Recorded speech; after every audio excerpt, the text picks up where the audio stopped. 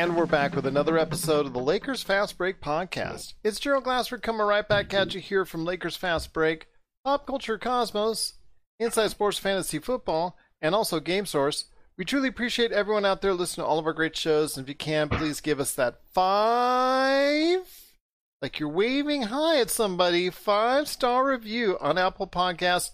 Plus, if you can like, support, and do whatever you can to basically help our shows, whether it's the Lakers Fast Break, also my good friend shows, the NBA Draft Junkies, and the Run the Floor podcast, it is truly appreciated. Well, kind of a lighter day now, and that's what pretty much we're going to see going forward with maybe max 3 games on the slate for each and every day. But today it was just 2, and that's pretty much what we're going to see for a little while as we head into day 12 of the NBA playoffs. And it created, I don't want to say a surprise because my guest and I were kind of leaning on that, I think, for game 1. But it was a surprise to some when it concerns Milwaukee and Miami. And then in game 6 of the Western Conference first round, I know we're still in the first round, OKC and Houston battled it out in a game that went down to the wire. And here today to talk to me about both those games is my good friend. You know him as the man behind the NBA Draft Junkies experience. You got to check out what he's doing today at NBADraftJunkies.com. His Run the Floor podcast, and also as well NBA Draft Junkies on YouTube, and its NBA Draft Junkies podcast as well. What doesn't this man do? It is my good friend. It is Rafael Barlow. And Rafael, great to have you back as our continuing coverage of the NBA playoffs continues. Some good games today. Which game do you want to hit first, my friend?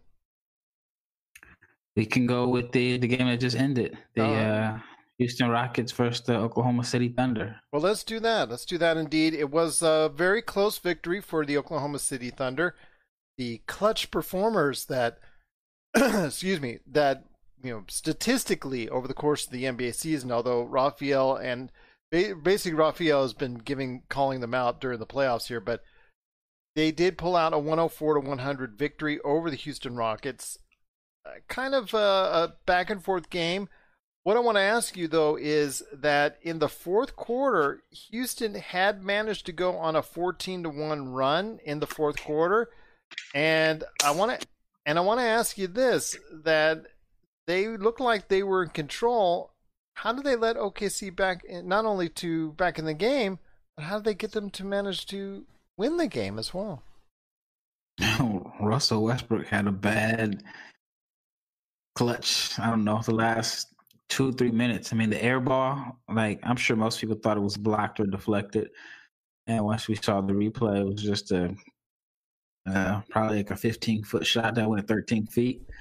And then just a crazy turnover at the end. He was out of control. I mean, but you have to live with that with Westbrook. He's always going to be aggressive and just kind of put his head down to get to the rim. And that's what he did. He's a little out of control, and he threw the ball out of bounds. And at that point, he was definitely outplayed by Chris Paul. It's fun to see in a sense because you know that even though it's not outwardly, those guys really don't like each other. They want to win, and because they were traded for each other. Yeah. Chris Paul has a chip on his shoulder. He wants to beat Harden because I imagine he feels like James Harden is the reason why he was traded. And, Russ wants to prove that the Rockets got the better end of the deal. And, I mean, if I'm a Clippers fan, it has to make me sick to my stomach to see this Chris Paul. There were so many times in his Clipper days that they needed this type of clutch performance. And I've been critical of him and, some of the stuff that he's done and, late in games and how he never really took over. He always deferred. And for whatever reason, it's clicked this year. And if he can, if they can win this series, I think some legacies will be changed in this next game. That's for sure. No doubt about it. But I'll tell you what, it's something that we will continue to monitor, especially in Wednesday's game. I'm just very excited to see what's going to go on with that series for the rest of the series. And you know what? It just makes for a good series. But yes, I can just see everybody at the Clippers. Mind you, you're right. Upper Clippers management might be a little bit sore at how Chris Paul is able to be going ahead and to be so effective now in the clutch. But overall, if you're a Clippers fan, you're getting a couple of extra days rest, and that is certainly not a bad thing if it goes 7 games, since it's going 7 games. Well, they will play the Lakers next. So that's right. Yeah. No, sorry, that's right. I'm sorry, my bad. Utah and Denver's going 7 games. So there you go. So they went out either way. But yes, if you're a Lakers fan, I don't know if that's a great thing or not, because you've seen with the Lakers, they get out of rhythm pretty quickly. Yeah, but they'd have to look at the Houston team and see how OKC is defending them. Yeah. And Houston is struggling like this. I didn't think the series would go 7. I thought Houston would win. And they were, I guess they're 1-1 since Westbrook came back. But yeah, I mean, if I'm a Lakers fan or if I'm the Lakers organization, I have to feel pretty confident about my chances of easily beating the winner of this series. And I was kind of surprised early on, because I don't know if you were noticing it during the course of the early part of the game. Dort picked up 3 quick fouls, and the Houston offense was designed to let him and Terrence Ferguson shoot all they wanted to shoot, and they were accommodating. And Oklahoma City just was shooting terrible with those two shooting from the 3-point area. But again, Oklahoma City found a way to veer off of those two and find their own niche. And I was very pleased by Shai Gilgeous. I don't know to say getting a sense of retribution, but looking a lot better this time around. Yeah, he did look better, but let's not forget Dort hit those 2 back-to-back threes. Yeah. And those were big shots, even though they were, they were like 9 minutes left in the game, 10, something like that. But it was a confidence builder. I mean, that was a 6-point swing, him hitting those threes. And, I'm glad that he shot them confidently. Like, I know Terrence Ferguson. I used to work with him when he was in high school. And he seems like he's totally lost his confidence in his shot. And he's only shooting them because he's wide open. It's like he doesn't want to shoot them. Yeah. But he's not looking confident in his shot. And, I mean, the numbers, he's been struggling all year. And then Dort has came in and, kind of took his spot in the rotation and took his minutes.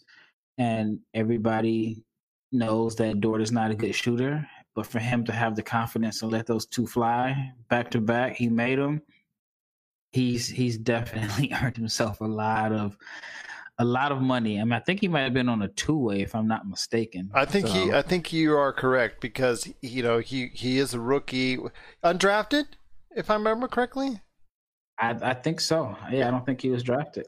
Oh, there you go. I mean, and he's playing solid defense for the most part. But again, I thought he was going to be a non-factor because he picked up those 3 fouls early. But you're right. He hit those back-to-back threes, got the team back in the game. Shai Gilgeous-Alexander, even though he scored only 10 points, I thought he had a bigger impact on the floor, especially defensively, than he's had in previous games, because defensively, like you had talked about, they were really singling him out in previous games. Today, not so much. I just think overall, Oklahoma City slowed down the Houston Rockets, which leads me to my next question. It just seemed to me, the overall game, that Houston could have had this game at any point in time. And Oklahoma City worked so hard to whenever they got the lead, but Houston really didn't have to work as hard to get their lead. So I ask you, my friend, it just seems like what's going on with Houston, because when they're clicking, it just seems to work so well, but when it's not, you can see what happens. But yeah, it just seems like to me that was kind of weird how Houston would not have to really work that hard. Just some transition points, a couple threes here, and boom, they're back in the lead. Whereas Oklahoma City, they would have to work hard, 2 points, 2 points, 2 points, 2 points each and every time. Yeah, it makes sense. I still feel like Houston, for the most part, they get good looks. They get open looks. They just, don't always make their open threes. And this Thunder clutch lineup, I mean, the numbers are legit. I want to say this was game 6, so maybe game 4. Houston could have won that game. I specifically remember Jeff Green dropping a pass. So he had a wide open 3 in the corner, went through his hands. And they've been hitting the bigger shots, or at least, game 4 and game 6. I think Houston should have won both games, but OKC hit big shots. And then I think with Houston, which is kind of scaring me now, if I were, like a Rockets fan, is late in the game, what is your offense? Because if you give the ball to Harden, he can definitely score, but I think whoever is guarding Westbrook is going to be there in the 1 foot in the paint, and they're going to dare Westbrook to shoot the 3. So I think that makes it tougher for Harden to drive, while Harden is your, he's your franchise guy, he's your best player. The offense probably could generate a better look if Westbrook has the ball, because if Westbrook has the ball and any type of help comes over, then you have guys that can knock down the open shots, but you're still taking the ball out of the hands of James Harden, which we saw today. It looked like they tried to call a play where it was supposed to be Harden setting screen, and then Westbrook was supposed to hit him with a pop. But I just thought the Thunder did a good job of denying Harden the ball, and Steven Adams did a good job of closing out the driving lane. So we have game 7, and like I said earlier, legacies could possibly be changed in this. If Chris Paul wins this series, then it kind of makes up for, him blowing the 3-1. Well, I shouldn't say him as if it was only on him, but the Clippers blowing a 3-1 lead to Houston. Other series that I felt like he should have stepped up. And then if Houston loses, man, I mean, that means Westbrook hasn't won a playoff series since 2015. And I think Harden has played well statistically, but he'll definitely be criticized. Morey, D'Antoni, all the pressure is on the Houston Rockets in Game 7. But when you hold the Rockets to 100 points, I think you're doing your job defensively. I mean, that's really what it comes down to me is, that kind of offense, when it struggles to get 100 points like they did today, something's not right. I think I just saw a lot of turnovers, lack of focus, like the transition defense by Houston was not there. It's just a lot of little things I saw that added up to an L when it shouldn't have really been an L for Houston today. Yeah, I mean, if you look at the statistics, Harden was efficient. I think Westbrook was efficient. I know they had 12 turnovers combined. Gordon, and I know Gordon didn't shoot well, and he's been struggling. I mean, he seems like he's just been struggling all season. But yeah, I mean, if you would have told me Harden shot efficient from the floor, I think Westbrook did too. Pull up the stats, and then the the Rockets only had 100 points. It would have been hard for me to believe that going into the game, but. Yeah, I haven't seen the Rockets score 100 points in a while. Like Harden was 11 for 22. I guess he was 3 of 11 from 3, so that means he was making everything inside the paint. Westbrook only had 17, but he was 8 of 15 from the floor. Gordon was 3 for 12, and then Houston was 15 for 44 from 3. So I guess they didn't get up their 53s that they would like to get up. And for the Thunder, they just took care of the ball. Well, I saw that early on where they were going for a lot of twos. I was kind of surprised. Early on in that first half, I was just surprised that they I don't know if it was Oklahoma City just, coaxing them into going into a 2-for-2 type game, but I just noticed them going for a lot of twos, and that's out of their rhythm. That's not what they want to do. Like you said, they want 50 to 60 threes per game, and when they're only shooting 44 or 40 or 35, that's really not what Houston wants to do at this point in time. Right, they want to get up at least 50 threes a game, and they only got up 44. So, well, we'll see. Game 7 is going to be great. Yeah, Game 7 is going to be great indeed. You called it, Raphael, and I'm looking forward to it, and that's going to be on Wednesday. We're looking forward to that game. This is Raphael from NBADraftJunkies.com, and you are listening to the Lakers Fast Break. Hey Lakers fans! Looking for the best place to go for up-to-date news, information, original videos, articles, podcasts, opinion pieces, and discussions about the Los Angeles Lakers? Well, look no further than Lakerholics.com. With a legion of followers always there talking about everything Lakers and the NBA, there's no better place to go to share your fandom as the team heads toward another championship run. So stop by and be part of the conversation today at Lakerholics.com.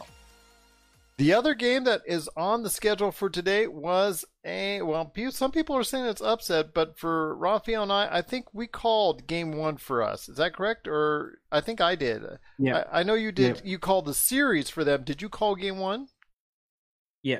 Oh, there you go. See, I'm just following your lead, man. I'm just following your lead because you know what's up. And 115 to 104, Miami pulled away at the very end. And my gosh, my friend, if Jimmy Butler can play like that, or even close to that every single game, plus get the outside shooting that they're getting, wow, watch out for the Miami Heat. Yeah. Watch out for the Miami Heat. And speaking of teams being sick, if you're Philly, you have to be sick that Butler's not there. Minnesota, Chicago, all these teams had issues, or Jimmy had issues there, and he kind of developed a reputation as not the easiest guy to play with or work with, but it seems to have worked in Miami. And man, he outplayed Giannis today. Even though they're not necessarily matched up against each other head to head, but as far as just superstar to superstar, he won this battle easily. I think Giannis only had 18 points. 18? Yep. At first, I thought it was a typo. But yeah, they. I really believe that Miami. It's only game one, and game one in the Blazers series, I kind of overreacted and so on. But I think that Miami has. They got Giannis's playbook in their hand. Every time he went to do a move, they were there. It's not like he has a lot of moves anyway, but they just cut off his water. And Milwaukee's offense is all Giannis. You take him out, and they're going to struggle to generate points. So you have to be worried if you're a Bucks fan. And that's what I wanted to ask you. Okay, if you're Budenholzer, you're coaching the Bucks, and you have the defensive player of the year on your team, mm-hmm. Why are you not putting him on Jimmy Butler, at least for a couple reps, just to see how it looks? I don't know. I don't know. Like he said, that's not what the coach wanted. And maybe he feels like Giannis is a better help defender. And I think in a sense, even with like Anthony Davis, if he's not guarding the best player and you have someone else guarding the best player, and Davis is on somebody that's not a great offensive player and he's allowed to just roam free, he just changes so much. So I don't know if that was the game plan or not, but like you said, a player to, give him a different look, it makes sense to me. But we're not getting paid the big bucks. So no, I guess not. But I'm telling you, I've heard these past couple of years, Giannis is the only man in the NBA that can guard, 1 through 5. He can guard point guards, he can guard centers, he can guard forwards, anybody on the floor he can guard. Why is he not guarding Jimmy Butler? As Jimmy Butler's going off for 40, as he's continually torching Chris Middleton, as he's going over George Hill. And I'm thinking to myself, I'm not mad or anything about him. I'm thinking to myself, Giannis is on the floor. Giannis can get in. Giannis has got the quickness, he's got the agility, he's got the length to bother Jimmy Butler. Yet he's not there. And I'm just finding it, very, very hard. If I was Frank Vogel, I would even throw Anthony Davis out there for a play or two, even though Anthony Davis is a little bit bigger as far as size-wise, so he may not be as fast as Giannis or as athletic. although he's very close to it. So there may not be that large of a distance between those two. But if I have Giannis on my team, I'm at least giving him a couple runs at Jimmy Butler. Yeah, unless the game plan was to make sure nobody else does anything. And I mean, Hero had double figures, but he was 3 of 11 from the floor. Bam was 5 of 12. Crowder was 3 of 8. Duncan Robinson only had 4 points. Dragic gave them issues. But yeah, it was a lot of Jimmy Butler. So maybe the game plan was to let him beat you and not let the team beat you with a bunch of 3-point shooting. So that's just my guess. But still, they're shooting 38%, which is a little bit below their average. But my gosh, 38% against the Milwaukee Bucks. You're going to take that almost every time. Even though Milwaukee shot much better from the 3-point areas. 45%? 16 Dallas. Yeah, they made 16. Miami only made 12.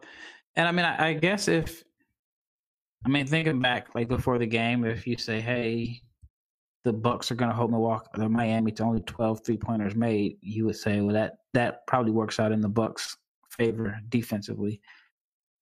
But we didn't anticipate Jimmy Butler scoring. It's 40. Free throws. That's probably like his season high, too. Yeah. He hasn't. That's his playoff high. Yeah. That was his playoff high. Mm-hmm. I know it probably is his season high. But it came down to free throws, my friend. That's where the difference was. Where you're talking about, for the Miami Heat, you're talking about, I think, 11 more free throws made.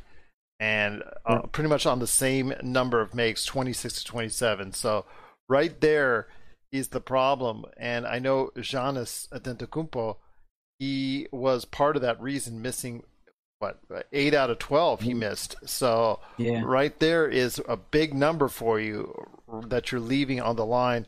It's like those situations for the Lakers when LeBron misses a lot of free throws and he goes into a funk like that. He's going to the line a lot and he's missing a lot and he's leaving a lot there left at the line, and you just can't do that and get away with it all the time. Yeah, if Milwaukee makes, they went to the free throw line with just one different. If Milwaukee shoots free throws at the same percentage as Miami, they win. There you go. Pretty much down to it. But yeah, going forward, this is going to set a sign that even with Miami having only 2 players really do well in this game, they still managed to pull out the victory. So I ask you, my friend, game 2, I'm expecting a Milwaukee charge. Ignited, some enthusiasm, some energy from them. So it's going to be really hard to have them not win game 2. But overall, what does this do for the confidence for Miami going forward? It has to do a lot. They already are a confident group. But then again, I think Milwaukee lost a first-round game last year, too. If I'm not mistaken, did they? Well, they lost to Orlando. They lost to Orlando this year, but I think they lost another one last year in the first round, or game 1. So maybe this is. But they were up. What were they up before Toronto came back and beat them? They were up like 2-0. Yeah. 2-0, yeah. I'm telling you, my friend, this seems like a little bit different to me. This seems like it wasn't Orlando's victory, because Orlando, I don't think anybody out there was predicting Orlando to go ahead and take the series after they won game 1. I think this has a different feel and a different vibe to it, because I think maybe it's because it's in the second round, or maybe it's just the sheer matchup itself. Just to me, it just seems like it's a very different vibe with this victory tonight by the Miami Heat. Yeah, but I also feel like Orlando exposed some weaknesses, because Orlando should not have even been competitive with Milwaukee. Orlando was missing Aaron Gordon, who you could arguably say is their best player, second best player. And then they were missing their best defensive player. Yeah. So you can say they were missing. I don't know if Isaac would have started, but they're missing 2 of their better defenders and 2 of their better players. At the minimum, they're missing 2 of their top 6 rotation guys. And they competed with Milwaukee. Yeah. Even like the last game, it wasn't as lopsided as you would have thought of a number 1 seed that was pretty much healthy going against an 8th seed that was -2 of their top 6 rotation players. So I feel like they kind of exposed Milwaukee a little bit, and then Miami.